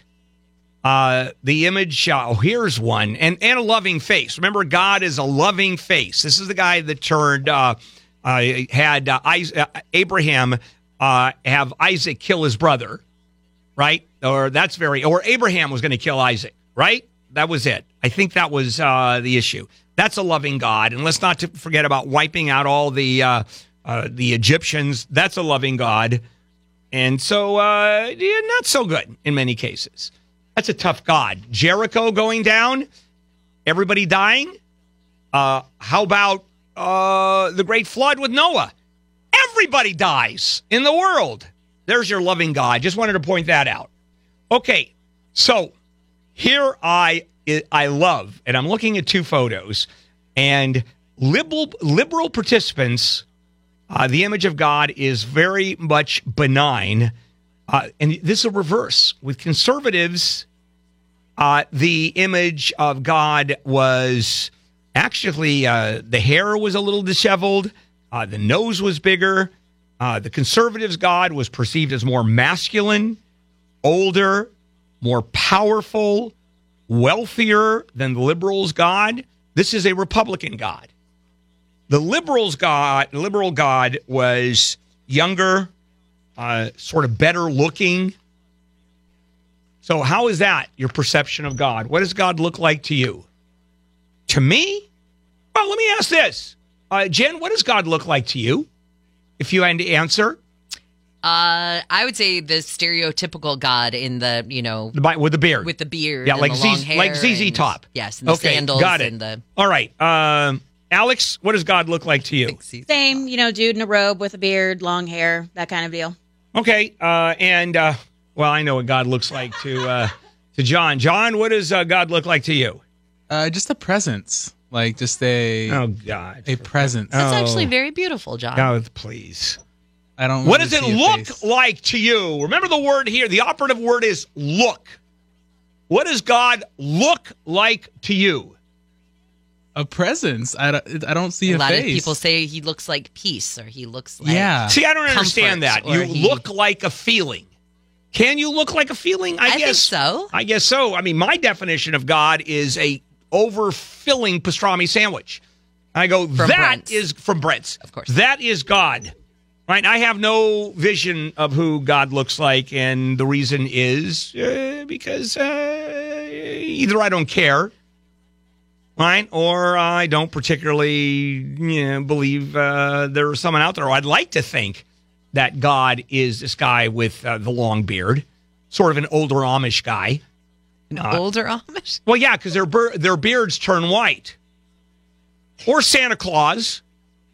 God is Santa Claus. You were making a lot of people really uncomfortable. I kept the tally. You've blasphemed like 27 million times. John and I are just hitting the intercom back and forth to each other. Wow. Wow. Wow. All right, here's one.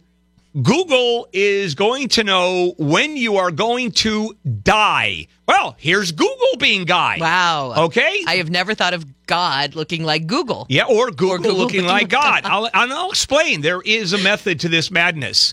And we'll be back after lightning strikes me and I just explode. All right, Jennifer Jones-Lee.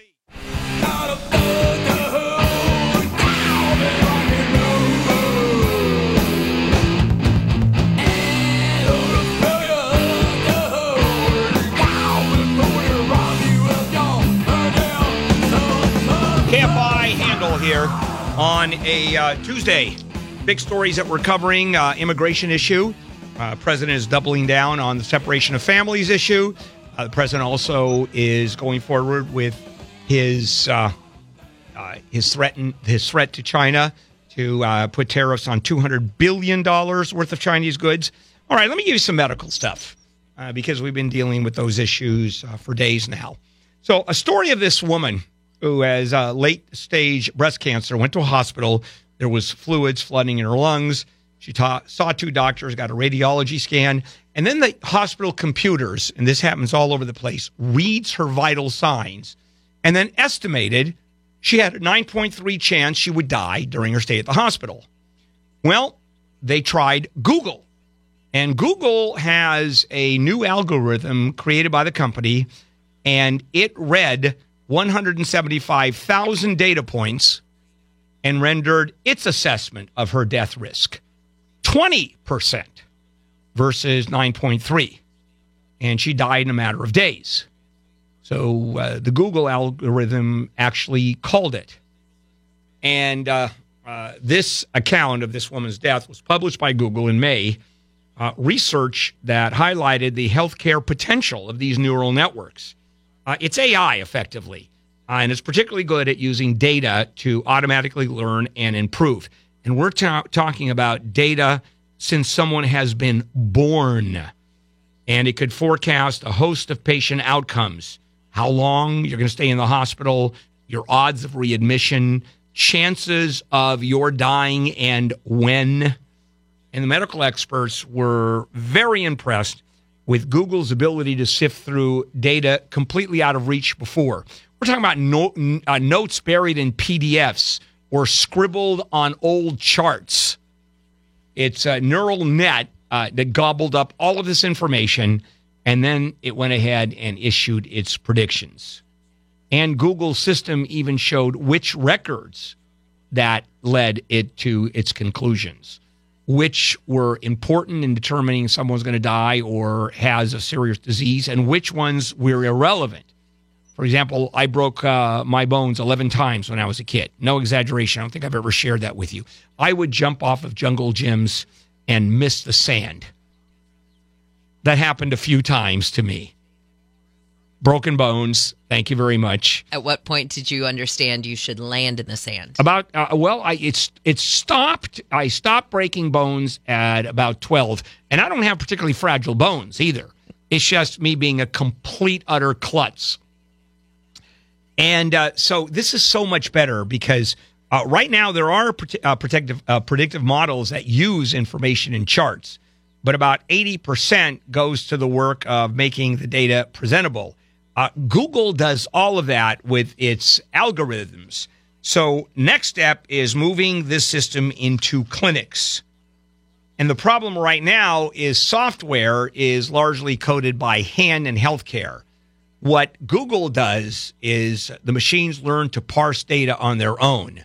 And I guess you just scan old notes, you scan records, you scan PDFs, you scan x-rays, and test results, which are now, of course, all computerized. And it picks it all up, it reads it, and it steers doctors towards certain medications and diagnoses. And I'll tell you, even IBM hasn't done a very good job. Now, a couple of problems with it. Number one is access to medical records. Patients aren't too thrilled about letting their medical records, although Google says it is totally anonymous. In other words, they don't need the name of anybody. They just need the data. And so my medical records are all at Kaiser, and it's a phone book. Marjorie's is 2 phone books. So that's one issue. And the other issue is simply the reliability, but it's really looking better than anything else out there. It's right now, the medical brain part, it's what they're calling, has unfurled AI systems for radiology, ophthalmology, cardiology. They're looking at dermatology. How many pimples are you going to develop on your face over the next 5 years? Actually, dermatology is a little more complicated than just pimples. But to tell you, this looks pretty good, but that's modern medicine. You know, we're moving into the age of genetic engineering of antibiotics and drugs to kill specific viruses and bacteria that are in the body to heal. It's pretty neat stuff. And then the information part of understanding, Google is several steps ahead of everybody else. We're looking at medical science exploding on us, as well as other technologies. All right, let's move over to Cool Space News with Rod Pyle. Haven't done that in a while. KFI AM 640. 10, 9. We choose to go to the moon. Ignition sequence start. We choose to go to the moon in this decade and do the other thing. 3. Not because they are easy. 2. But because they are hard. 1, 0. KFI presents Liftoff. We have a liftoff. Cool Space News with Rod Pyle.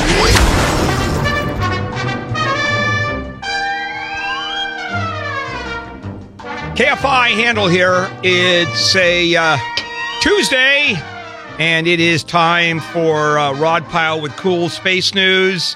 Rod, good morning. Good morning. How are you? I am excellent, and I don't care how you are. All right, now. Very good. Hey, you know that promo of JFK making the announcement that we're going to go to the moon in this decade, not because it's easy, but because it's hard, and immediately made me think of that he said this without telling the folks at NASA. I mean, that just came up in his speech. And I can just imagine the folks at NASA looking at each other and going, what did he just say? What? Well, it had been discussed. I know. Is he just nuts? He had been querying his advisors saying, look, we got to do something to catch up with and bypass the Soviet Union. What can it be? So they knew something was in the offing. I think some of them just didn't expect quite that big a step. But yeah, and the further we get from it, I've probably mentioned this before, but you know, we're coming up on the 50th anniversary of Apollo 11, and we're soon going to be almost as far away from that landing as it was from the flight of the Wright brothers with canvas and wood. And somehow the last 50 years doesn't seem quite as impressive as that leap. So that's kind of sobering. Yeah, it is. But then again, it's much easier to go from the Wright brothers to bigger airplanes than it is landing on the moon. And the next step is going to Venus, for example, to put up some kind of a habitat. Anyway, let's just move on. It was just a fun thought after listening to the promo. Okay, Space Force is now going to be put into place by the president. Do you remember Team America? This reminds me of Team America. Yeah. Space Force with a bunch of puppets doing marionettes doing some very grotesque things. It seems to me that actually it makes sense if you're talking about militarizing space, because that really is such an important part of what we're doing. It is. And when you begin to really look at one of the books I was recently working on, I had to really delve into what satellites do for us now in terms of the commercialization of space. And it controls everything from, I mean, literally every ATM banking transaction you do has a time base that's generated from satellites. Our GPS is satellites, economics, economic activity, farming, tracking our submarines, even road traffic is all done by satellite now. So if our satellites get knocked out, we're in big trouble. And that doesn't even include the military part of it. The thing that was a little weird about this was the third major announcement coming out of the Trump administration for space directives.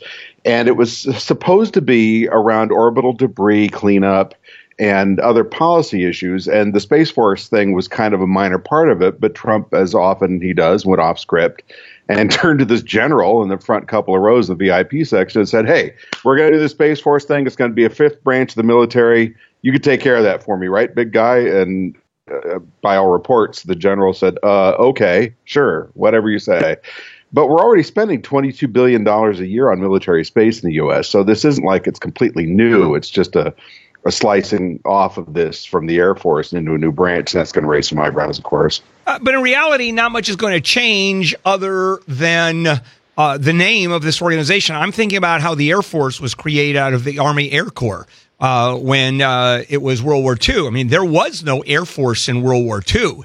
And it became an Air Force that did a whole lot change. Not really. Maybe a little bit more bureaucracy. And if there's going to be another branch of the military, you're talking about another bureaucracy, aren't you?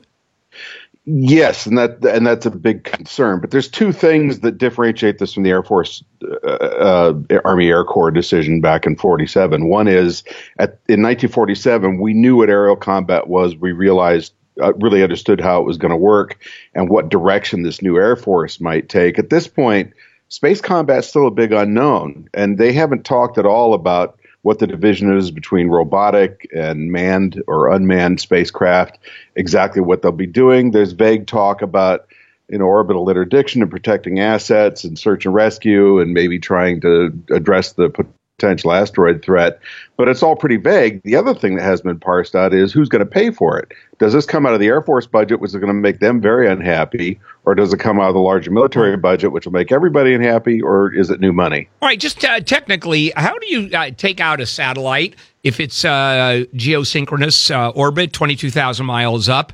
Is that fairly easy to do? Certainly low Earth orbit is easy, but how about way up there? Yeah. Low Earth orbit is easy. Higher up, you have to have a much higher energy missile, of course, and more discrete aim. I don't think it's been done, but it's something that could be done with technology that's on the horizon. And that's one of the concerns is that both China and Russia are developing fairly aggressive ASAT technology, and they're both developing these Mach 10 hypersonic high-speed strike missiles that come in from a ballistic trajectory. So there's a lot of concern about the growing threat from those two nations in particular, which is why this is gaining some traction. All right, let's take a break, come back, and I love this. You sent this to me, and as you say, the only system close enough for realistic exploration in the next few decades is Alpha Centauri, 4 light years away. I can't wait to have you tell me how we're going to look at something 4 light years away and land on it. We'll be right back. KFI AM. All right. Well, don't, Rod, relax. I know you're getting upset here. We'll be right back. All right. Jennifer Jones-Lee.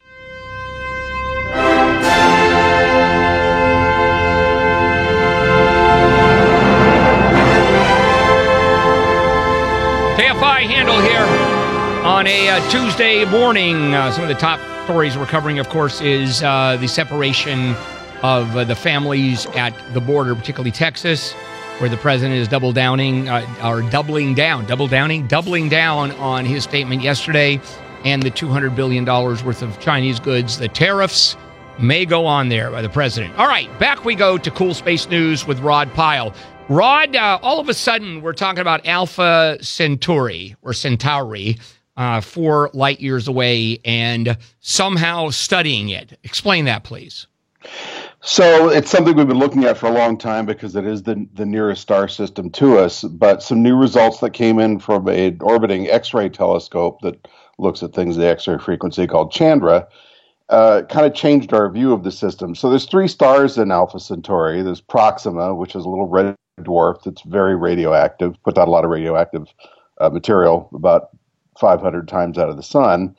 And we always assumed because of that star that the other 2 stars in the systems and their planets would also be radioactive and that it would be toxic to any potential life forms if we found exoplanets there. So far, we've only found one around radioactive Proxima.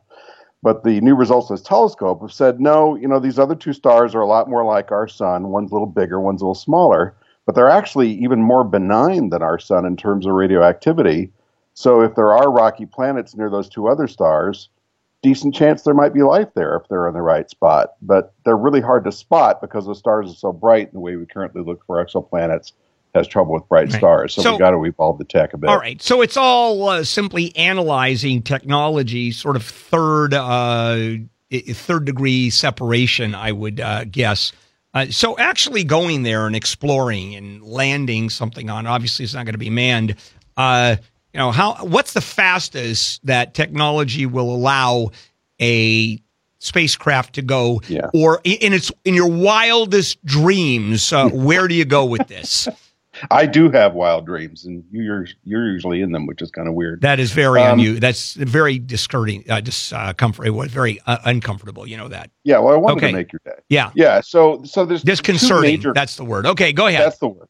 Two major classes of ways to propel this craft. One is through conventional or somewhat better than conventional propulsion on the spacecraft, and JPL is planning something like that. And this is very rough planning, obviously. But NASA JPL is planning something like that to launch maybe around 2070, and it would take 40 or 50 years to get there. The other way, which I think a lot of people think is probably a little more realistic, at least in terms of something near term, is to use a large laser or energy beam from Earth, and you put a bunch of small spacecraft, a whole swarm of things, somewhere between the size of a potato chip or a large dinner plate, out in space, and you direct this beam of energy at them, you send them out, and that can reach 20% the speed of light, so you can get there in 20, 25 years. Now, this is obviously a flyby thing because you don't have a way using that method to slow them down once they get there, but they can image and measure the dynamics of that planetary system and send that information back, and 4 years later, we got it here at Earth. How do you measure anything at a quarter of the speed of light? You work very quickly. Yeah, that's what I'm thinking. Is it zips right past?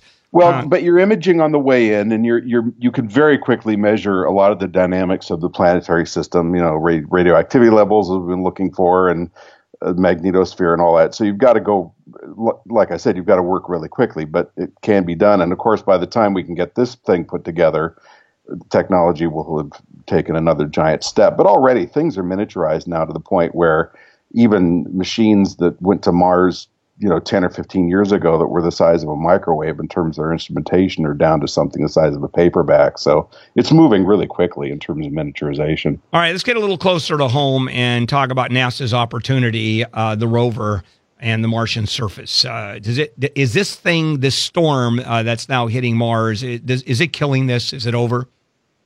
It doesn't appear to be over yet.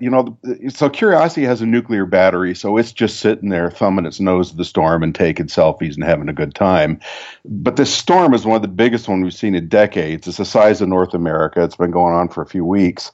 And the problem is it's just making it very dark. So Opportunity, which is already 14 years old, uses solar panels, and it's got aging batteries and aging systems otherwise.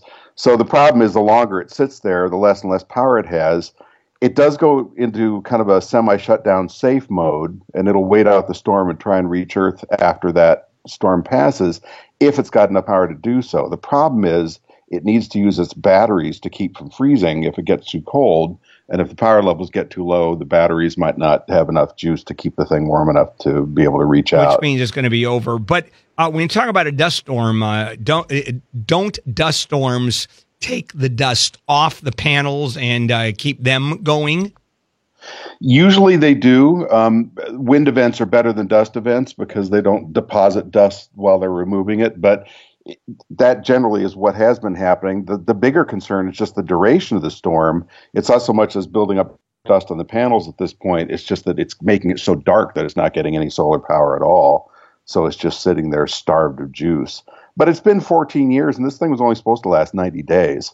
Yeah, so that's a pretty good return on investment. Yeah, inevitably that happens. Whenever there is some kind of a program, some kind of a device that goes out there that's only supposed to last X number of days or months, it always goes beyond that. Is that just good PR? I think it's planning for the worst case contingency, but it also is, they have to do budget extensions every time they do these things. So you never know if you're actually going to be able to pay for a longer mission. So that's part of it too. They can just plan for the minimum one. It. Rod, thank you. We'll do this again next week or two. Pilebooks.com, PYLEbooks.com, and the podcast here on KFI. And there's so much to learn. Take care, Rod.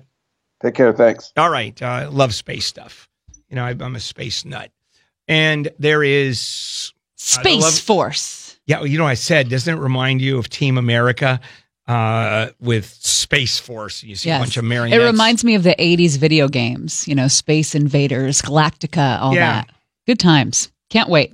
Well, yesterday we told you the story of Elizabeth Holmes, a girl who dropped out of Stanford at age 19 to go on and con all of Silicon Valley with her blood testing machine, this magic machine that she and her partner lied to people about. Some of the biggest names in the investing community were lied to and bought whatever she was selling, Elizabeth Holmes and Theranos. Well, today we've got the story of a woman named Anna Delvey who did the same thing in New York with socialite circles, and how she was a con artist and how she was able to live off the rich for a very long time. I love stories like that. Me too. Yep. All right. Also, Handel on the law, I'm going to start engaging in just a few moments. Law Day was terrific on Saturday, and now we're back to the phone calls. And it's happening in just a few moments. I'll do it till 11 o'clock. Marginal legal advice, 877-520-1150, 877-520-1150. Handle on the law, off the air for future broadcast. And in case you don't know the number, boy, I really milk this thing, don't I, Shannon? You do. 877. You're a milker. I am. 877-520-1150. Like a farmer at a cow. Yes. Well said. Thank you. Yes. As I squeeze the 877-520-1150. Shannon, have a good show. Thank you, sir. Handel in the morning crew. Tomorrow we do it again. KFI AM 640.